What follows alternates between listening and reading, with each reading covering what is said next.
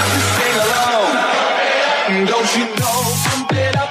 You've got to pump it up. Don't you know? Pump it up. This is the Jason Cavness Experience, hosted by Jason Cavness. Join Jason as he talks to small business owners and startup founders and other interesting people as we gain great insights about business, people, leadership, HR, and how each guest strives to be great every day. Hello, and welcome to Jason Cavness Experience. I'm your host, Jason Cavness. Our guest today is Leon Richardson. Leon, ready to be great today? Yes. Mr. Leon Richardson is the director of the Adult Services Division within King County's Department of Community and Human Services. He assumed his duties on July 26, 2021, after most recently serving as the Division Deputy Director and as the Director overseeing operations for the county-run vaccination sites. He's a native of Washington State and a graduate of the Washington State University and the New Mexico Military Institute. He is still actively serving the United States Army Reserve, and his career today has been filled with public service at the port, city, and county levels. Leon, thanks for being here today. Really appreciate it. Thank you for having me. So first question, Leon, U.S. Reserve officer, right? Yes. So, I mean, that's, even though they say it's a weekend and twice a year, I know that's pretty much a full-time job. So how you handle, full-time job for the reserve and a full-time job, civilian full-time job? Great question. It's definitely a balance. I put in more than your traditional 40 hours work week as I balance not only doing my day job for the county, but often when I get home at nights, logging on and doing military stuff as well. So how long have you been in the military? This August will be 19 years. Okay. In the reserves, I was actually duty officer, I was AG. In the reserves, you do different things, right? You go from different jobs, right? It's not, so you're not like this, the AG officer, NP officer, like whatever the job is, you definitely do, right? It's very similar to active duty, so you definitely have your job. So my most recent assignment was as a military police battalion commander. And then I think also the unique thing that the reserve offers is the ability to do jobs that aren't aligned to a branch or your job. And so currently I'm serving as the Assistant Chief of Staff G1 Personnel Officer for a command. And nowhere in my experience do I have being a personnel officer, but it's something I've been able to pick up on. Yeah, I was an MP Brigade S1 for 4 years at Fort Lewis, 42nd MP Brigade. Yep. Yeah, and I saw Christopher Burns did a like on your comment, so I know Christopher Burns. Okay. I've known him for a while, yeah. So you don't do the 20 and get out, or how's that work for you? Serving has always been a passion of mine, so I figure I'll probably stay around as long as the military will have me until they, kick me out or say that it's time for me to move on to greener pastures. But I see myself sticking around in the military for some time. So next question, kind of off random. With all the stuff you have going on, what do you do for fun? For fun, I like to spend time with the family. Where possible, go to the gym, play basketball with friends. Although I am finding out that my body is not as young as my mind would like to think it is. So isn't it funny how that works? Right? Your mind says you're 21, 22. Yeah, in my mind, I'm like, I used to be able to do this, and now my body will tell me, no, you can't. So talk real fast about the New Mexico Military Institute. I know what that is. I don't think most people know what that is. Yeah, the New Mexico Military Institute is a military junior college. It offers a commissioning program, and there's a few of them across the country, but this one in particular, it's, if you think West Point and putting on a uniform and going through those motions, very similar. Everybody at the school wears a uniform. There's a cadet rank structure that's in place, and I went there, and that's where I received my commission as a first military intelligence officer. So I had to imagine it was a shot going from Washington State to the desert of New Mexico. Well, actually, I did it the other way around. I went to New Mexico and then had the fortunate opportunity to go to Washington State afterwards. Okay, nice. What's been some interesting places you traveled in the military? I'm a product of the military, so I think I've had the privilege of traveling all over, not only the United States, but the world. I've been to Korea, I've been to Europe, all over Europe. I've been to Africa, all over Eastern Africa. And so in that respect, I would say my time in Africa was probably the most humbling experience of my life, and culminated in me being where I'm at today. I never been to Africa. I've been to Korea, Germany, Italy. Yeah. Of course, Afghanistan, those kind of places, Kuwait. Love Germany. Where were you at in Germany? So the first time, I was there twice. First I was single, I was in Gibbelstadt by Würzburg. Second time I was married with some kids, I was in not Würzburg, Wiesbaden. So, Okay. I was in Landstuhl when I went up there. So yeah. Think about Germany, like, you know, just to wake up one day, let's go to Amsterdam, let's go to Paris, let's go wherever, you know. I think the uniqueness about being in Europe is like everything is a train right away. Yeah, exactly right. Yeah. So it's funny. So Germany, my wife, my oldest daughter like Germany the best. I like Italy the best, and my other two kids like Korea the best. So I did some things. Yeah. Yeah, I never went to Africa, but I know a lot of people went there. They said that's different, like you said, a humbling experience like this. Just, you know, the poverty, there's the richness, like it's like almost like the poverty. Then others see like you got people really rich, you know, so it's like a whole dynamic of stuff going on over there. Yeah, when I left Africa, it definitely gave me an appreciation for what I have, and a new sense of purpose around like trying to help people. And that's one thing in the military realize, like people in the United States, they say like we're poor, we're not well off. I mean, true, you know, maybe well off from somebody else, but there's different levels of poor, right? Because like people we see overseas, like they're like really like destitute, right? Like they don't know where the next meal's coming from. They don't have a bed to sleep on, no shoes, like really bad. I mean, in the States, of people like that, of course, but you know, I don't think it's the same level sometimes. Well, yeah, and I think also in there is like the comment, like when I was in Africa, I was working with civil affairs, so government relations, humanitarian aid type stuff, and when I tell people that, they're like, what? I didn't know the military did that. And so like just there's different components, and being able to be a part of a mission that was focused on getting out there and helping people in a humanitarian aid way was humbling and refreshing. But like how many people probably don't realize that we're even in Africa or the other countries, right? They just think we're like in Germany or Korea, right? Like we're pretty much like in every country in the world almost, you know? I think when the area in which my unit was responsible for was like larger than the United States when we were in Africa, and so like you look at it on a map and you think, oh well, you know, it's comparable, but like it's, you know, night and day different. So yeah. Yeah. So I think in your bio it said that you focus on removing barriers. What does that mean to you? Yeah, I think throughout my life in various spaces, I've seen a lot of instances of where everybody knows what the right answer is, but then there's always something that is there preventing somebody from doing the right thing in that respect. I pride myself on, you know, identifying those things with partners and beginning to remove those barriers in order to help people. And so I look at that, you know, I apply that now in my job with the county. I apply that in the military. That's why in the military I became an officer, because first enlisted and somebody told me if I wanted to effect any real change, I needed to become an officer in the military. Don't know that that's necessarily true. So for me, like removing barriers is those perceived problems or real problems that prevent us from being able to do things that are responsive to the needs of staff, community, whomever. Those are the things that I find passion in. So these barriers, are they, for lack of a better term, set up by the O-Board network? You know, things have always been this way. We don't need to change them. Things are good enough. Yes, there's some of that, and I think there's some, you know, system-related things, policies that have been on the books forever, or regulations, laws that have been on the books forever, and, you know, it takes somebody asking a question and a group of people to go in and reevaluate it to do something different.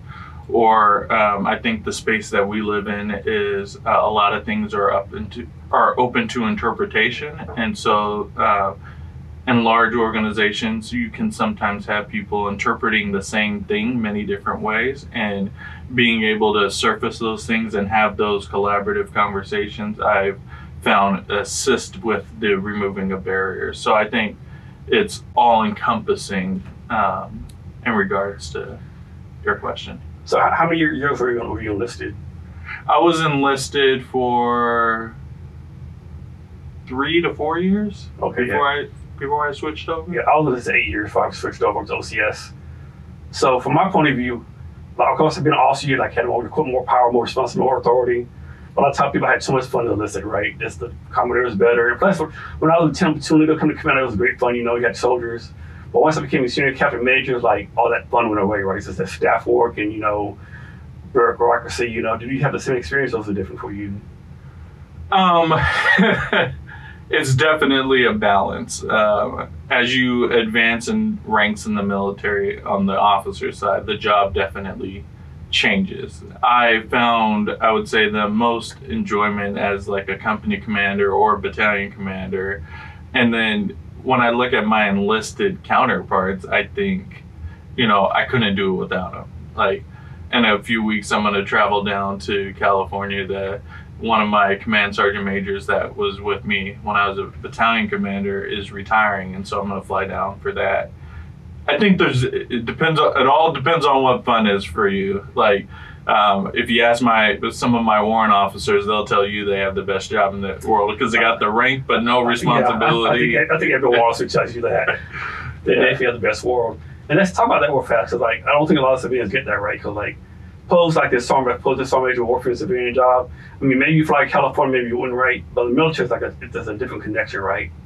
Yeah, the military for me has been, it's a family. It's a bond. Like, I have brothers and sisters in the military that, you know, we've gone through hell and back, and, you know, it's just, there's a certain connection that is built there that I don't think you get really anywhere else, or at least not from my experience, because going through adversity together galvanizes you, and I think it just has a unique way to bring people together. Definitely. Here's a question for you, and you don't have to answer this if you don't want to. From your point of view, what's more bureaucratic, U.S. military or King County government? I don't think either are bureaucratic.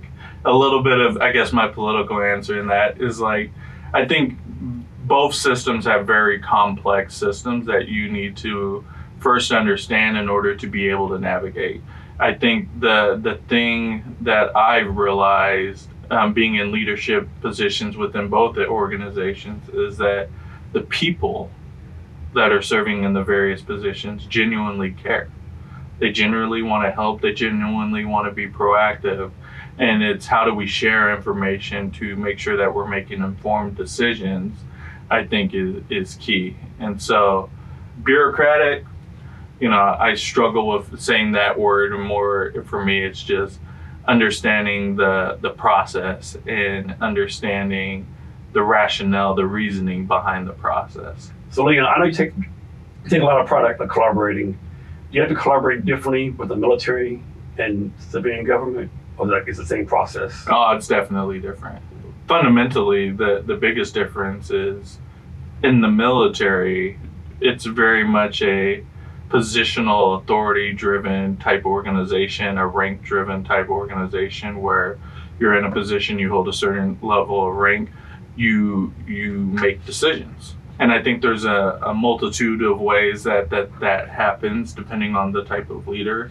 But there's no question of like the person says do this and they have whatever rank, whatever position, that's what you have to do. All things considered, you know, it's not illegal, immoral, etc. Within the county, I think it's a bit of this same in the sense, but it's much more flat. It's much more collaborative wherever possible. I mean, as a director, I hold positional authority and ultimate responsibility for some of the decisions coming out of my division. But I think, you know, we try to cultivate a flatter type organization where we can be collaborative and allow for more input into said decision-making process versus what you traditionally see in a military organization. So I might have wrote this down wrong, but I think it said somewhere in your bio, you looked at profile that you have to deal with 234 agencies. Does that sound right, or is that too high? No, it's for King County. I'm assuming that's what you're referencing. We have over 300 contracted partners throughout our organization, and in my division, I'm privileged to have an amazing team of managers, leaders that handle a lot of that day-to-day type engagement with our partners. Like I'm saying, how do you even handle that? I mean, that's a lot, right? Because I'm sure that some of them probably more needy than others. Some will probably need more stuff, and some maybe just do their own thing and come to you whatever. Like, how do you manage all that? That's where I would say just, having a strong team, a strong group of people behind you that help focus me where I need to be paying the most attention. And then, you gotta trust the team. Nothing more gives me passion than being able to get out of the office and see and meet our partners in person and see the work that they're doing in community. A lot of those partners are from our the Veteran Seniors and Human Services Levy, which is providing invaluable resources to the community. And so being able to get out and see how that property tax, that voter approved levy is helping people, that is that's what excites me. Here's one for you. How do people come to you with challenges and problems, but it's not really your challenge, it belongs to another department or another city or whatever? You have to redirect them to where it actually needs to go to. Well, I think we get problems presented to us on a daily, if not weekly basis. To me, I probably encounter the thing that bubbles up to me more on a weekly basis than a daily basis. And I think what we try to do is not just say, oh, not us, go there. More so to do a warm handoff to somebody, whether that's a partner organization or whether that's a local municipal, because a lot of these complex problems that are presented to us have to do with, organizations that are in dire need of something, or people that are experiencing, adversity or extreme conflict, and assisting them in the moment. I have to imagine once a problem gets to you, it's a pretty big problem, right? Because I'm sure your people probably handle low-level problems, do what they can to solve it. So I have to imagine once it gets to you, it's a pretty big problem, right? A big challenge. Yes and no. I mean, there's definitely the big ones that make it to me, but also I think there's the complex ones that I don't want to say little, because we are sometimes faced with complex problems that are impacting individuals, and we have to find innovative solutions to be responsive to those needs. And I would say in a lot of instances, it's us, the person reaching out to us because they don't know where else to go, and because I'm the division director, I'm the one that's easy to Google or find, and so I'll get the phone call directly from a person or organization, and then it's connecting them to a subject matter expert on my team that can partner with them to get them what they need, or if it's an instance of where I know who the partner agency is, being able to do that direct connection. Who do you consider to be the customer of your division?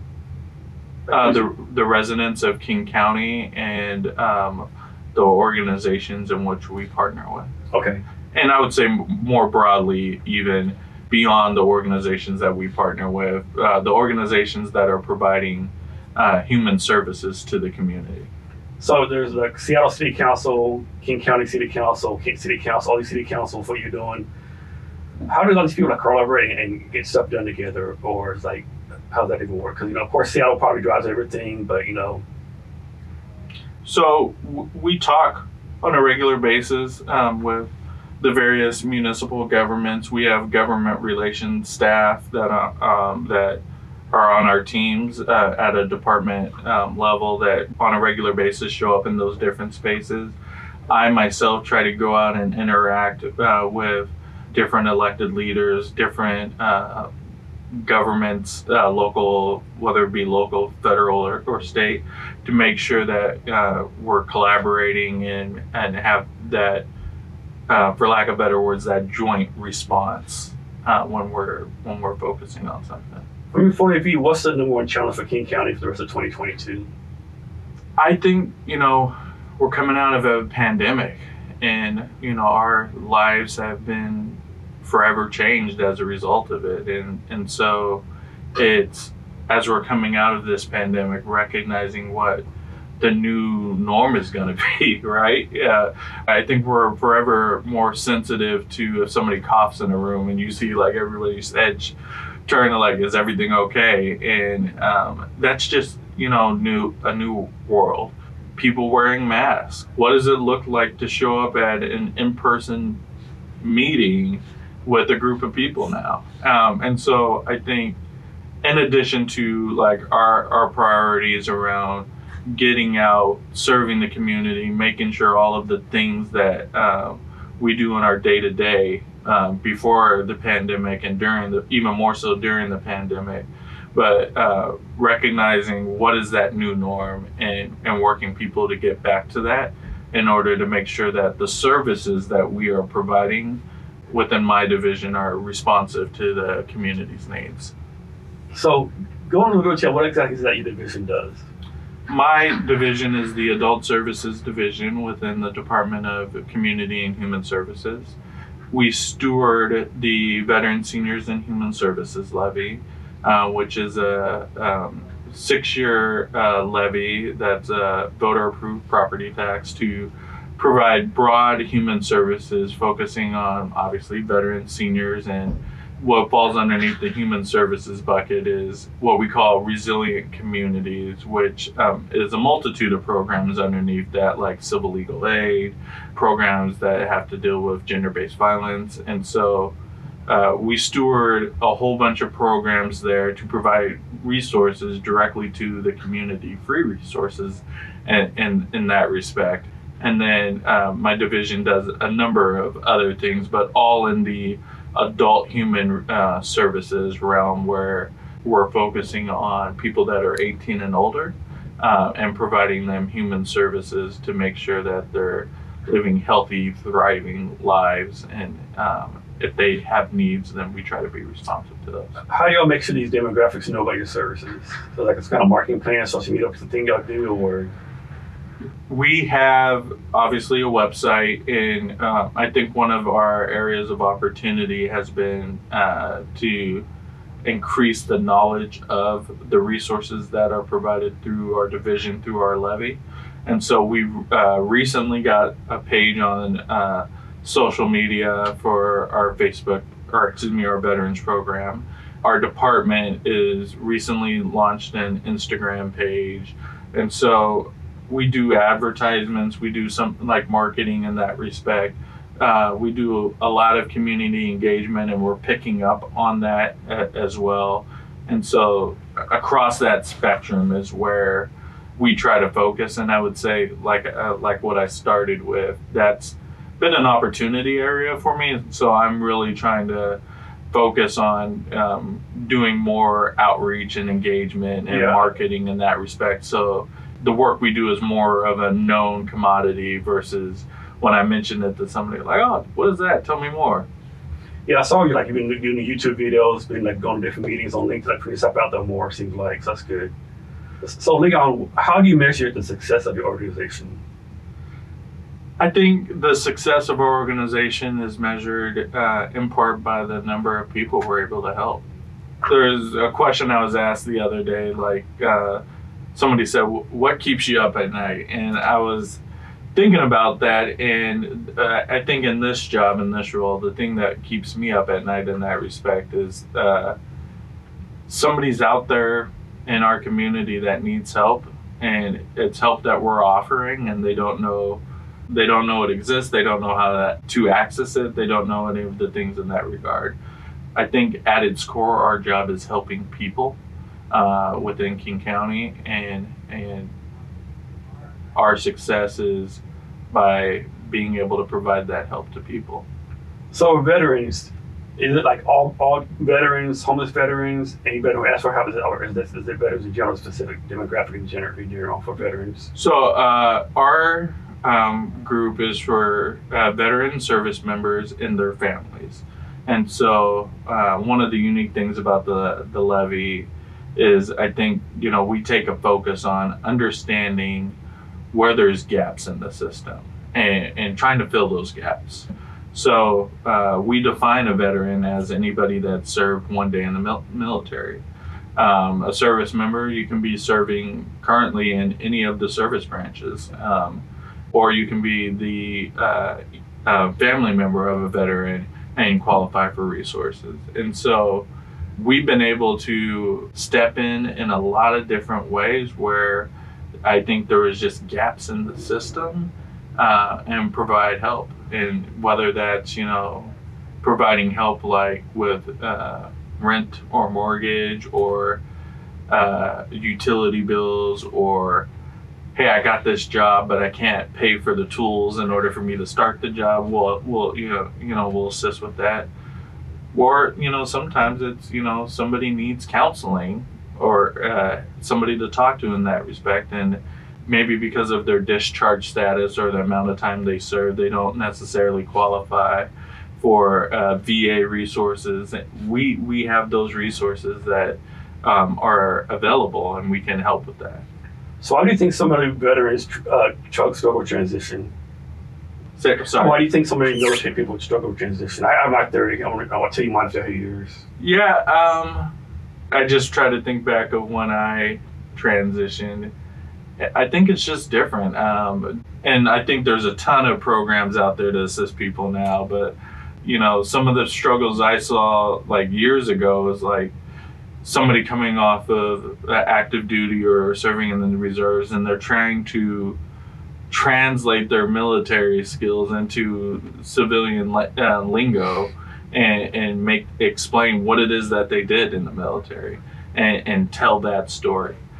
I was doing a community conversation a couple weeks ago with some veterans, and I asked the question, how do we get the word out more? How do we increase the knowledge? And they said when service members are transitioning out of the local installations, you need to be there and you need to tell them about the programs you're offering. And I challenged them back, and I'm like, yeah, but I remember when I was transitioning off, you have your checklist and you're just rushing through it like, I need you to sign so I could go to the next station. And so I think one of the opportunities that we have is to engage early before a person goes to transition, to inform them more of the resources that are available, especially for us, because you don't need to get out of the military to qualify for the things that we have here in King County.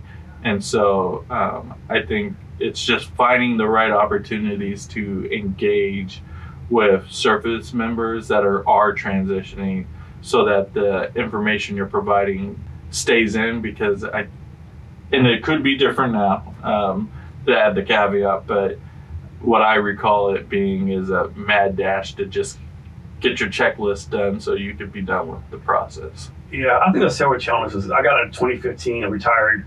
I was a major, and I had a fight to do transition, right? I was a major, right? So I was like, man, if I have to fight, what do these low lists have to do, right? And so 2 examples. First example, I was doing the test stuff, whatever, and the E4s in there with us. Well, of course, one bad thing, it's like E1 to colonel at the same time, right? They all different needs, like the one size fit all. E5 came and told the specialist, hey, specialist, you're supposed to be in the range right now. Sergeant, I get out in 2 weeks. That's not my problem. My job is to train you, right? So he had to go in range. Another time I was in there, this colonel, full-board colonel, some major said, hey, I wish I knew how important this was, because I would let my people do this more than I did, right? And so that kind of too late right now, right? And I think another challenge is too is when a lot of military people get out, like we're military bubble, right? Like everything's done for you, 3 meals a day, everything's paid for you, people move stuff for you.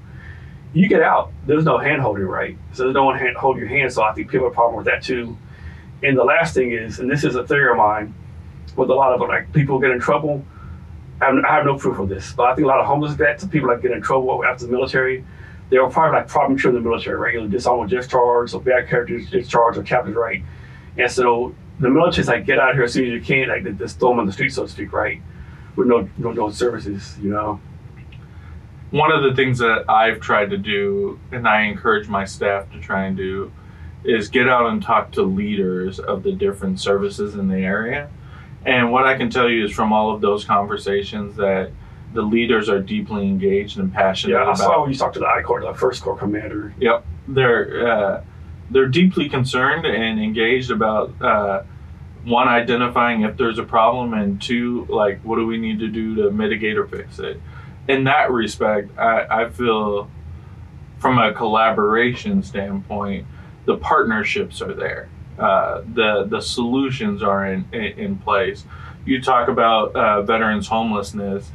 3 to 4 years ago in King County, we had over 1,100 homeless veterans. And I think in part due to a lot of the work that our community partners have done, today we're at less than 600. And so I think the things we're doing are working, and I think there's still a lot of work to do. Is the homeless, is some part of this being too prideful to ask for help or get help? I think naturally when you look at service members, it's people that have served in the armed forces, asking for help is just naturally a very hard thing to do. I know I struggle with asking for help.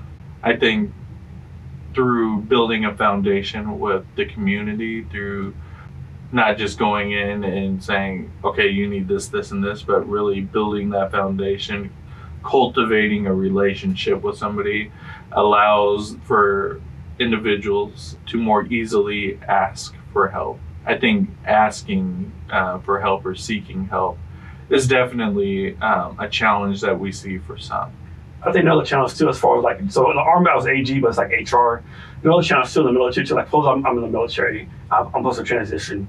To ask the big Army, hey, Jason Cabot's leaving, can we get a replacement? No, he's still on your books until this date, right? So how does me go do what I gotta do? I still have a job to do, right? So it's like, I think that's one thing they gotta fix. Still happens. I mean, I deal with that in my Army Reserve job. Like, okay, this person is set to rotate out on this date. You'll get your replacement in 6 months or a year, or this position's a low priority, so it's not going to get backfilled, for X amount of time. So, that is the constant struggle, and that still exists today. Yeah, I don't know how they fix that. I don't. So talk about what you do for housing. In the housing realm, I think the biggest thing I would want to point to is we had this amazing pilot program that we launched. It was called Collaborative Case Management. We had to partner with the VA, the King County Housing Authority, to launch this first in the nation pilot. And what it was is taking VASH vouchers, which are housing vouchers provided through HUD, stewarded by the VA, and housing people that with these vouchers that otherwise potentially would have gone unhoused.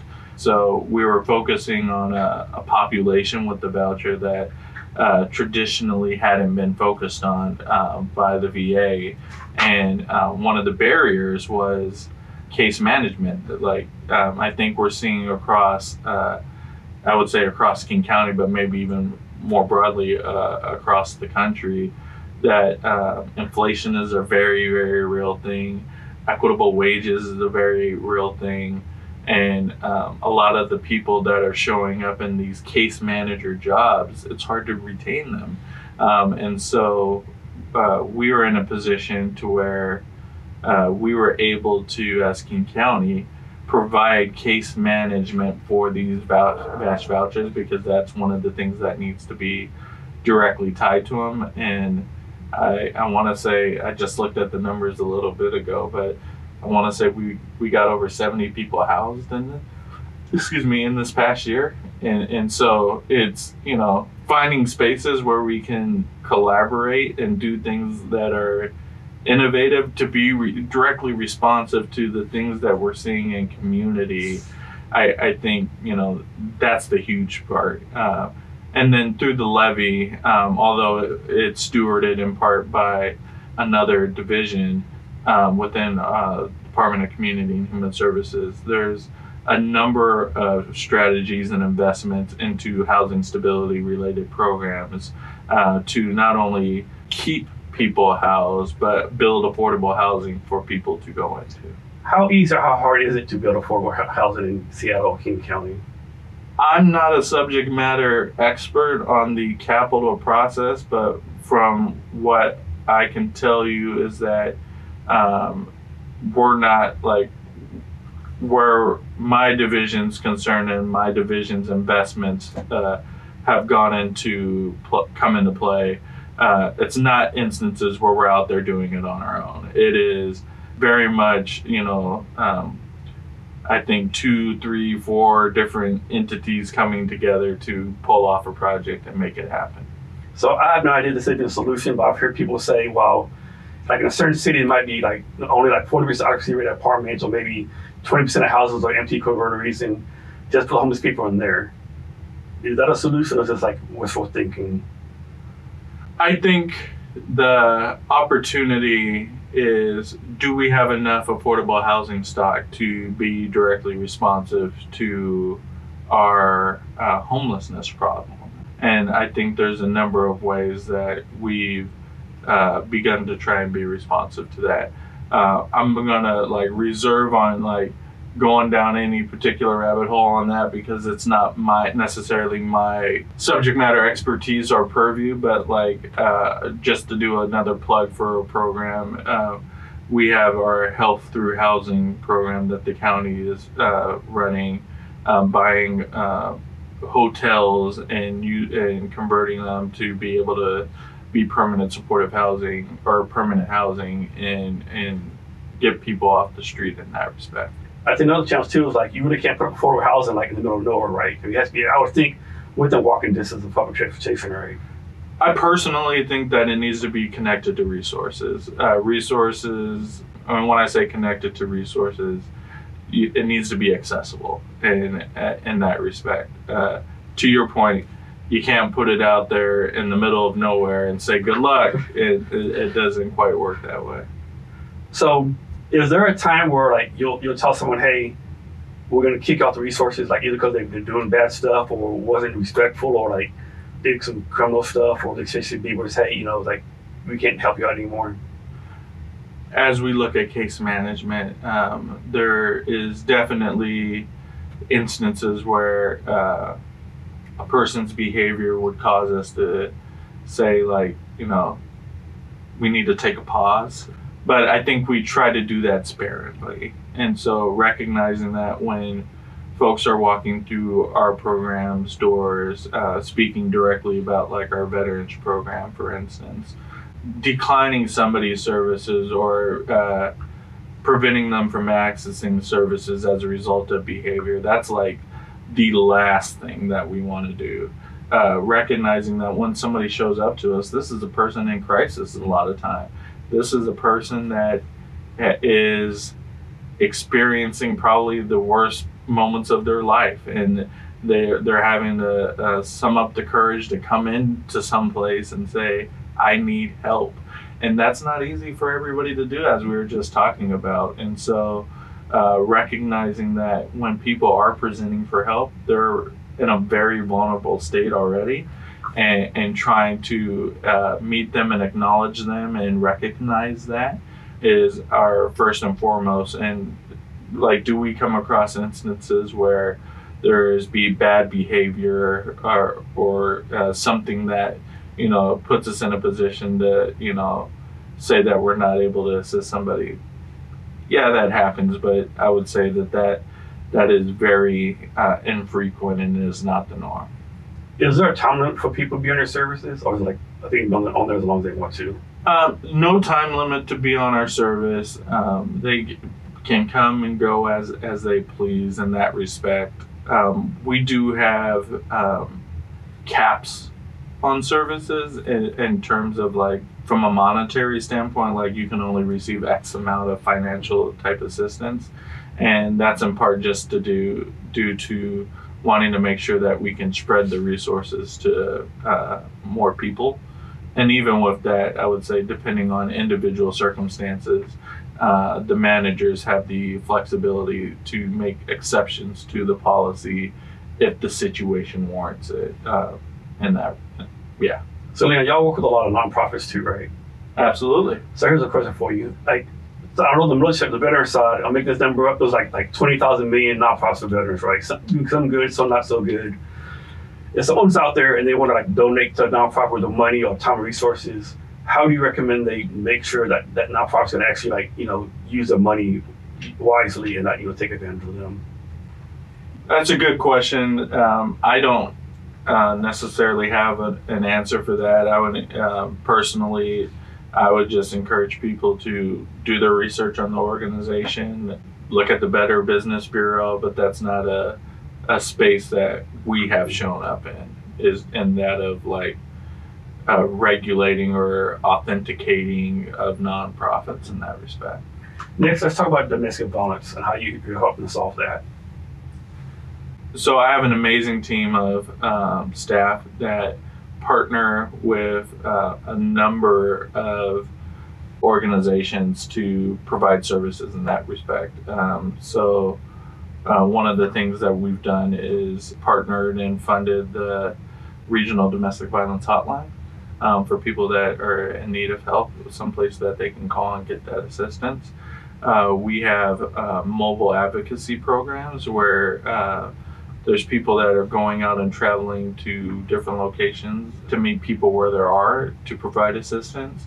And so in that respect, there's like so much in terms of, I would say, us as the county working with our partners to understand what the needs are, whether it be policy, whether it be financial, and trying to show up in that space to be responsive to enable really our nonprofit partners to get out there and do the invaluable work that they have been doing and continue to do. For what you've seen is like for domestic violence, is like one main factor that causes a lot of them, was like different factors across the board. Each situation is different, or I won't even begin to try and talk about why or how or anything in that respect, short of just saying that it's a terrible thing when it happens. And I think we have a responsibility to ensure that when people need help, that there's some place for them to go to get that help. And I feel humbled by being able to share the space with leaders and people that can be far more eloquent in this space than I am right now, to talk about what is needed and what they've done to be responsive to the needs of the community. What are your goals for the organization moving forward? Right now, we're going through a period of time to gain feedback and learn how the Veteran Seniors and Human Services Levy has performed. Where did we get it right? Where did we have opportunities to change and or do something different? And what are the gaps out there that we're still missing that we need to be responsive to? This levy expires at the end of 2023. And so right now it is, with our elected leaders to decide if they're going to put it back on the ballot, which I have no indication to say that they're not. And for us to, work to make sure that the next iteration of the levy is better than this one. That means we need to, do some deep work with community. We need to understand what do we need to sustain and make bigger. I think the other just very true thing is that we ran a nonprofit wage survey, and we know that it's harder to hire and retain people. It is harder to pay equitable wages. The value of the dollar does not go as far as it once did. And so recognizing all of those things, I think, a reality for us is that we might be in a situation where we're investing more into a particular thing and receiving less. We need to focus on quality, not quantity. And so for me, it is partnering with not only all of our staff and experts that are in these spaces every day, but with community partners to understand where those areas are, so that we can ensure that the plan we are putting forth and executing is in alignment with community and not apart from it. So, Leon, what mechanisms you have to get in place to get feedback from your customers? We do a number of things. So we do surveys. We have done focus groups. We've done community conversations. We're still doing community conversations where we're showing up online as well as traveling to different parts of the county and showing up in person to have that conversation and get that feedback. And so we've been doing that for the past several months, and we're going to be doing that for, I think, about a month more to make sure that we are affording maximum opportunity for not only our partners, but the community to provide us with feedback. So, Leon, are you able to show some kind of way that, like, from this date, something increased this much, something decreased that much, like any kind of metrics or anything that shows something's improving or not improving? Yeah, so every year we publish an annual report, which we have a performance measurement and evaluation team that looks at data across the spectrum, and they work very hard to share as much as we can those things to tell that story. We also have a focus on not only just giving the numbers, but then also I think what's for me even more meaningful is not the number, but what is the story behind the number? Yeah, like, that's so important. Yeah, numbers are just numbers. Yeah, yeah, and it's that story that is the thing that moves you and that like lets you know what you're doing. And it's like hearing a story about getting somebody that was living in their car with 2 kids housed. That is like the impactful thing, and that to me is far more meaningful than saying 2 people served in this strategy, but being able to hear like those stories. And so we have an interest of like wherever possible trying to also not only share the numbers that we have and provide like what it is that the strategy or program is doing, but telling those stories when we get a chance. How do you share these stories when stuff goes good? Do you have like a public relations department does that for you, or someone else takes care of it? So we share them in our annual report. And then, if I know about it and I'm showing up in a space, I have on occasion, I will, throw out a story or 2 that I've heard, like I just did. But where those most frequently show up is either in our annual report, or we have a blog that people can subscribe to, and through our department, and occasionally we'll publish stories in there as well. So what y'all are doing in King County, does like every other county have this? Like every city has this going on, or is this unique to Seattle? I think this is unique to King County. I don't personally know of another levy like this anywhere else, but so I would like to say it's unique to King County as far as I know. What do you say to people, like you said, like leaving in 2023? I'm sure people that don't know, we don't need to levy again. It's a waste of money. This needs to be done a different kind of way. What would your answer to them be? Well, so as a King County employee, I'm actually not allowed or authorized to like advocate for or against the levy. I can just speak factually about the levy in that regard. Okay. But what I would say overarching is I encourage people that do not know about the levy to find out more. I think it offers a lot of invaluable resources to the community, and in the absence of knowing what the levy does or what resources it provides, I would strongly encourage folks to check it out. Can you talk about the impact if the levy does not get renewed on the community? If the levy does not get renewed, I think it's safe to assume that there'd be a number of programs that are providing indispensable resources to the community today that would be forced to either shut their doors or cease providing certain programs to the community. Yes. So next, talk about civil legal work. What is that? Our civil legal aid work does a number of things. I think the thing that I would just focus on is 2 spaces. For our veterans, we have contracted civil legal aid work that helps with like benefits access. Sometimes, unfortunately, transitioning service members don't get all of the benefits or resources that they're entitled to. And so we have a group that works through our veterans programs that assist in that space to help people get those entitlements. We also have civil legal aid work that focuses on like eviction prevention to help try and keep people housed.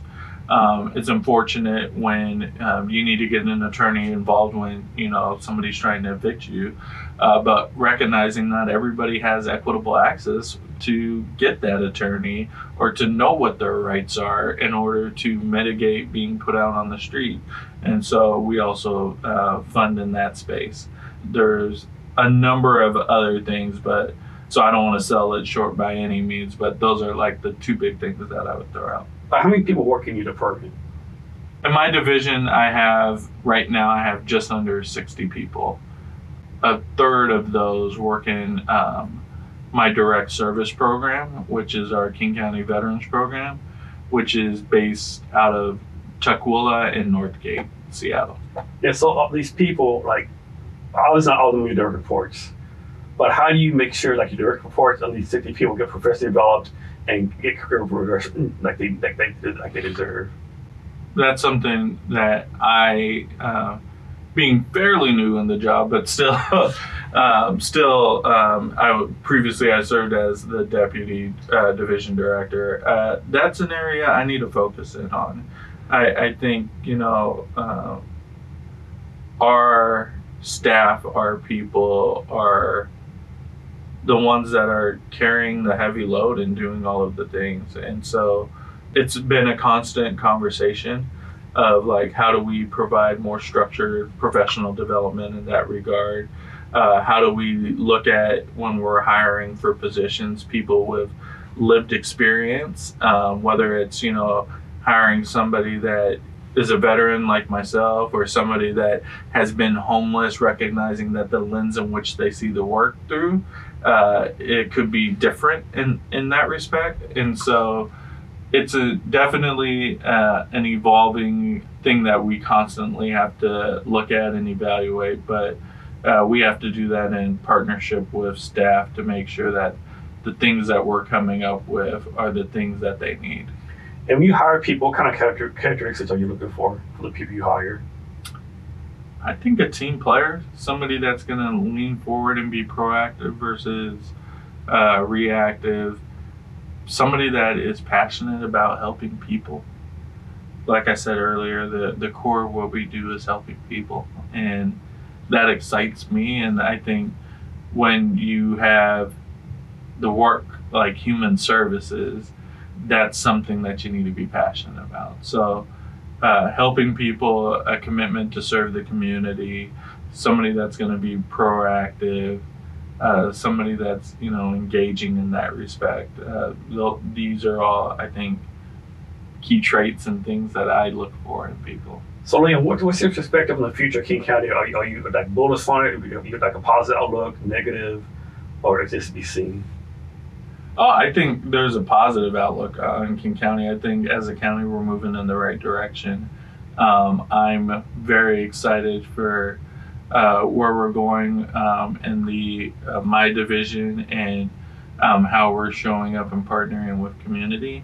And I look forward to continuing to partner and collaborate with community and partners to be responsive to their needs. So I deeply love and care about the job that I'm in, and that's probably why I work so many hours. And you know what they say, it's like when you love your job, it's not really work. And I'm in the unique opportunity to have that privilege. So Leon, I'll make this number up, but like, suppose tomorrow you have 100 things to do, right? Priority 1 to 100. What do you do to make sure you walk with priorities 1, 2, and 3 versus going to number 77? I'd say first and foremost, I have a strong team. I can't do it by myself, and I have an amazing group of people that work with me that help carry the load. And so not all 100 things I need to do myself. And so it's recognizing what is like my responsibility versus what is, something somebody else on the team can carry. Leon, how do you take care of yourself? I take care of myself by, I would say as much as possible, trying to do like work-life balance, finding the things I enjoy that, help level set me, whether that's, listening to music or going for a drive or spending time with the family, things of that nature. But it's the balance of being able to break up the things in my life in that respect. And how do you just get, like, do you work like, 9 to 5 Monday to Friday, take weekends off? You work 10 hours a day, 7 days a week? Like, how do you do that? I think it fluctuates. Frankly, I think it's just depends on what's going on in the given week, given day. I do what is needed to be done for the job. And so if that's, one day I need to put in more hours, then, that's what I'll do. And I think I have the privilege of working for amazing people that grant me the flexibility and encourage me to take time off when I need to. And so it's through those environments where your leadership encourages you to take a day off and to have that work-life balance that's refreshing versus the atmosphere of like, am I going to be looked at some sort of way because I'm taking a day or I'm taking a half a day, and it's not my experience with the county is it hasn't been that at all. It's been very friendly in that respect. And you've been in the job for a year, right? I've been with the county for just over 3 years, 3.5 years now, and in this job for coming up on a year. So if you go back when you started, is there something you would like to focus on more after you've been in the job for a year? Oh, that's like a really weird question for me. And the reason I say that is because we had a pandemic and nobody thought we would have a pandemic. And so like I had the privilege and opportunity to step outside of my day-to-day job and do other things to support the county's pandemic response in that respect. The thing that I would change is, and I am changing, is the focus on staff, the focus on the people within the organization that are carrying the load in that regard, and recognizing that and trying to be more intentional about some of the things that you asked earlier around, professional development and things of that nature. I think that's where we have a real opportunity to move the needle. Another question for you. Suppose you're hiring someone for whatever position. How would you convince them to come work for your organization? Like, why should they come work for your division? I think what I would say to somebody is like, do you want to change the lives of, hundreds of thousands, if not millions of people? That's pretty big right there. I mean, don't get that many jobs. Right? And I mean, it's you're going to get people fed, housed, employed, like actually changing the lives. Because they use someone from this income status to this income status.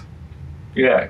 Saving lives, changing lives. There's not many jobs that you can take out there where you can have that either direct or indirect impact. And being able to say that, hey, you are a part of that, or you're a part of something along those lines, it sells itself in that respect. Yeah, it does.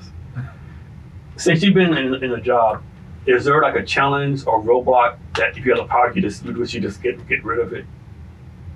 I mean, if money were infinite, right?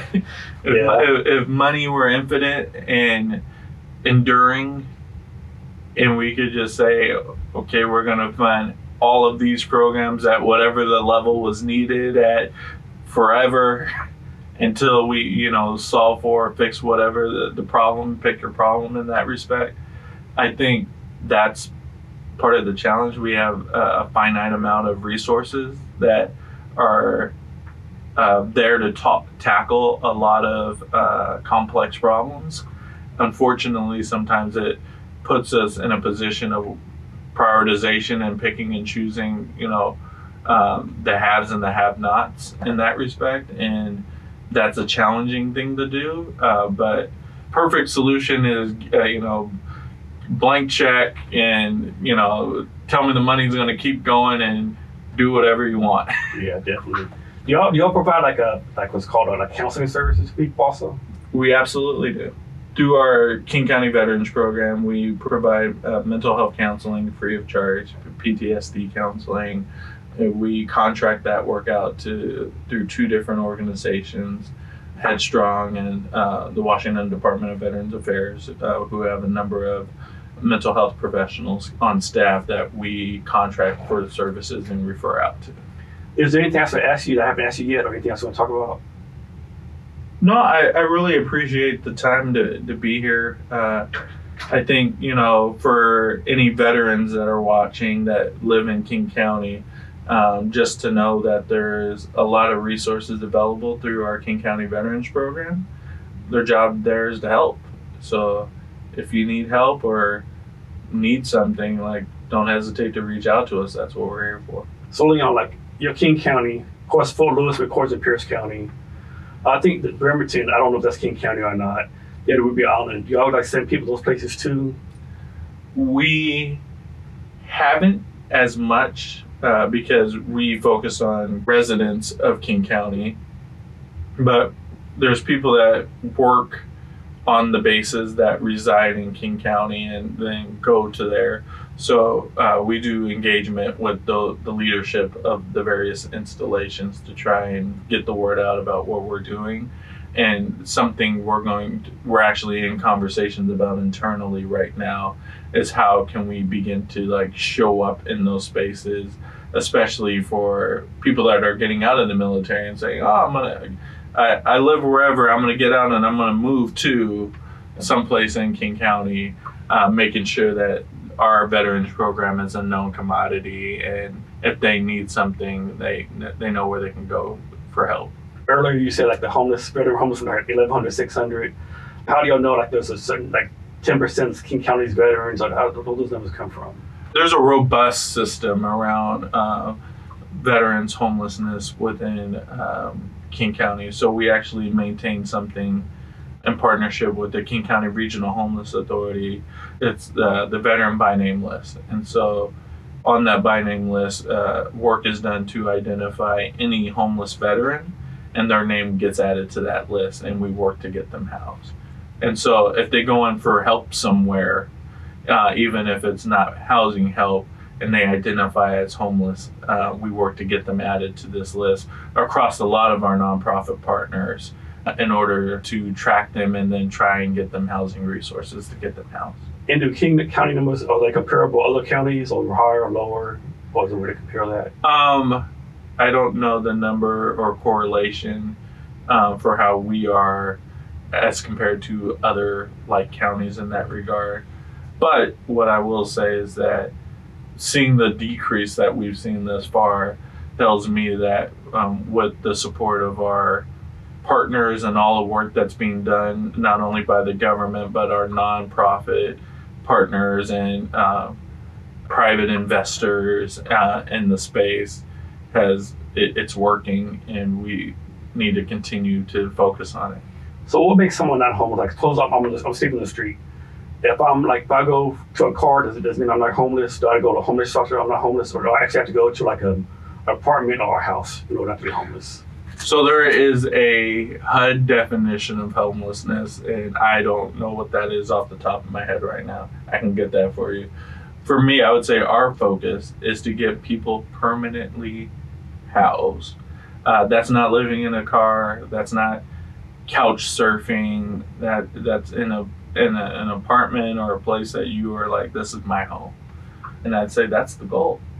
So regardless of whatever government or non-government definition you want to throw on a thing, I would say getting it to a place where somebody's has a bathroom, a sink, all the things in that respect, to be able to live in a place comfortably and call that home.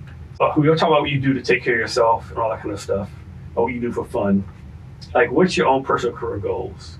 Like, where do you see yourself going on? Like, you want to be like, you want to like take this King County model to the state of Washington, or like, what do you see with that? Who knows what the future holds? I know for me that in whatever I ultimately do or end up, I wanted to be in a place of service. Most of my life has been dedicated to positions of service, whether it be in the military or on the civilian side. And that's something that rings true for me, and that's where I find personal value, and that's what I want to keep doing. So why is being a service important to you? A lot of people out there, they're up there for them, take advantage of people. Why are there people like you, luckily, that got all the service and want to help others out? Just your human nature, the way you are? I think it's just, who it is. My mom was a social worker growing up, and that always resonated with me. And not everybody has an equal shot, and what I can do to help out in that respect, I think is good and valuable. And some people need help, and shouldn't be ashamed about asking for help. And if I can be somebody that can help with that, that's something I want to do. What was the saying? People say, well, just pull yourself up by your bootstraps. Well, if you boost on no bootstraps, what can you do, right? No, it's so very, very true. And I think the stigma that needs to be changed, especially for service members, is that it's okay to ask for help. And there's people out there that are there to help you. I care about helping people. If I ever needed help, I'd want somebody to be there for me. And so I figured the least I could do is try and be there for them. Leon, can you share social media for yourself and your division so people can reach out to you? Yeah, so social media, I'm just on LinkedIn right now. So it's Leon Richardson. And if you put like Leon Richardson, King County, I'm the only one that'll pop up in that respect. So you can Google that.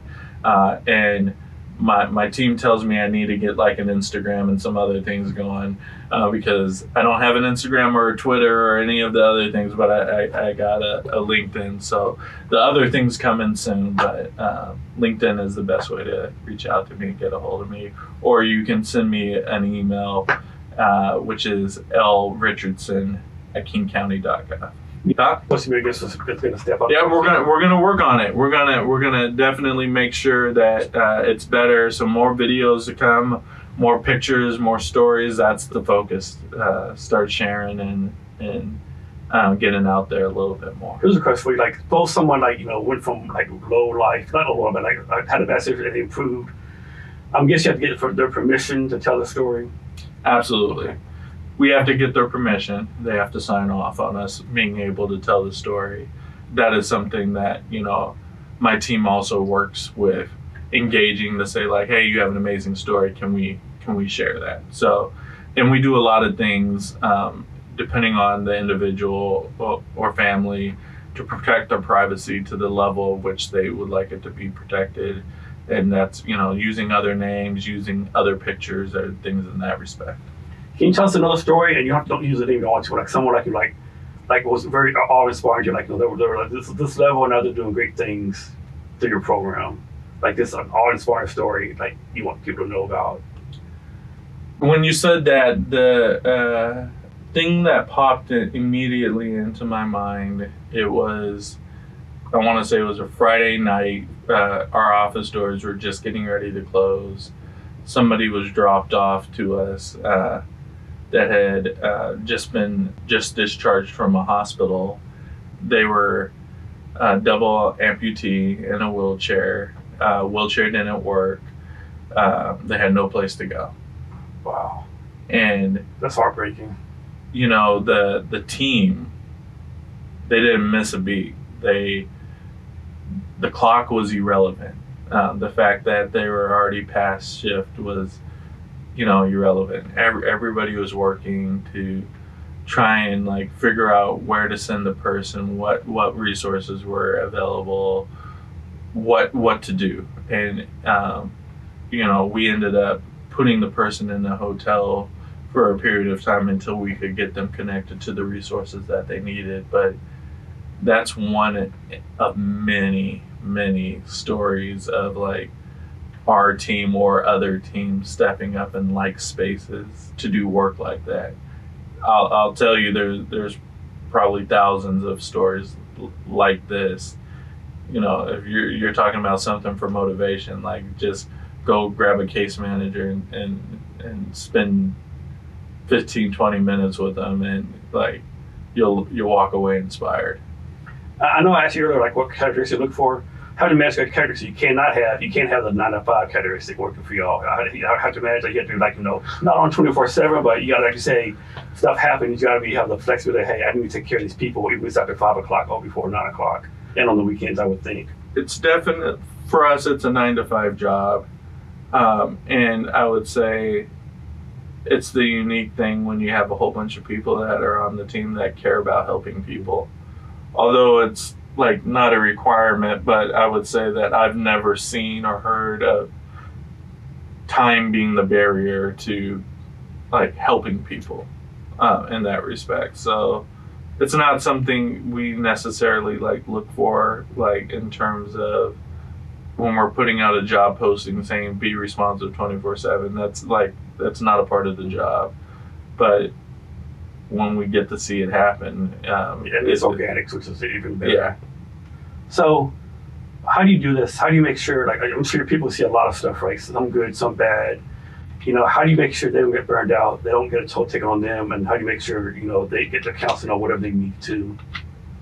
So the county does a really good job at like doing like different wellness programs and making those available to staff, as well as allowing them to create new ideas and then potentially get a wellness program awarded to them. And then what you're describing or asking, I rely on my managers a lot to manage their teams and to make sure that, you know, it's a balance and that we are not burning people out.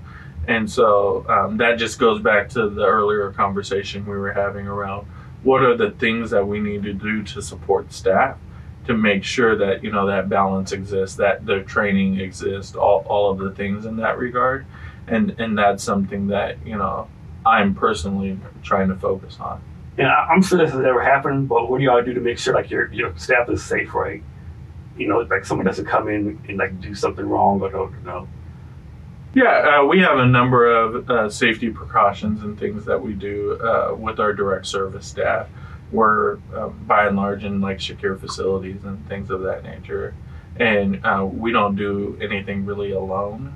We're always working in teams. So you ever go like where the people at, like in the homeless camps or like their houses or anything like that? That's all done at your facility. Right now we are for our veterans program, we are office based in that of like people come to us or show up virtually, and then we do events where we will like go out to other partnered facilities or job fairs or events of that nature in that respect to share the resources that we have available or make connections in that respect. But we're not like doing, for our program, we're not doing like in-home case management where we're showing up to somebody's house and sitting down on the couch talking to them. That's not the way our program is currently designed. Okay.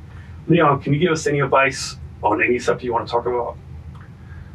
I would also just throw a plug out there that right now we're doing community conversations for the Veteran Seniors and Human Services Levy. So as it pertains to that, like one of the things that we're looking at is there a need in the community that is that people feel that, you know, the government or really nobody's being responsive to and somebody needs to be responsive to? Like, give us that feedback. We want to know. Like I was saying earlier, one of the things that we pride ourselves on is filling the gaps, recognizing that we're in this large system between local government, state and federal, and where there's like programs or maybe programs only at one particular level, but the need is vast beyond that, or maybe there's a state program and a federal program that work together, but then there's a gap in between there of where people potentially aren't eligible or don't qualify or whatever the thing may be in order to receive services or the help they need. What are those spaces? And we like to, hear that and figure out if that's a place that, our division within King County can be responsive to help our community. Solely off a levy, does it get approved by the voters, or is it like city council approves or disapproves it, or is this a voter thing? It's a voter approved thing. Yeah. It's been around for, I want to say 2005 is when it first passed. It's in its third iteration now. And so assuming our elected leaders put it back on the ballot after... And does King County City Council put it on the ballot, or someone else does? King County Council, as well as the King County Executive, would make the decision to put it on the ballot. Okay. Leon, thanks for your time today. Really appreciate it. Thank you. Thanks for having me. And to our listeners, thank you for your time as well. Remember to be great every day. Thank you for listening to this episode of the Jason Cavness Experience. Be sure to connect with us across social media at CavnessHR. Thank you, and remember to be great every day. Don't you know, pump it up. You've got to pump it up.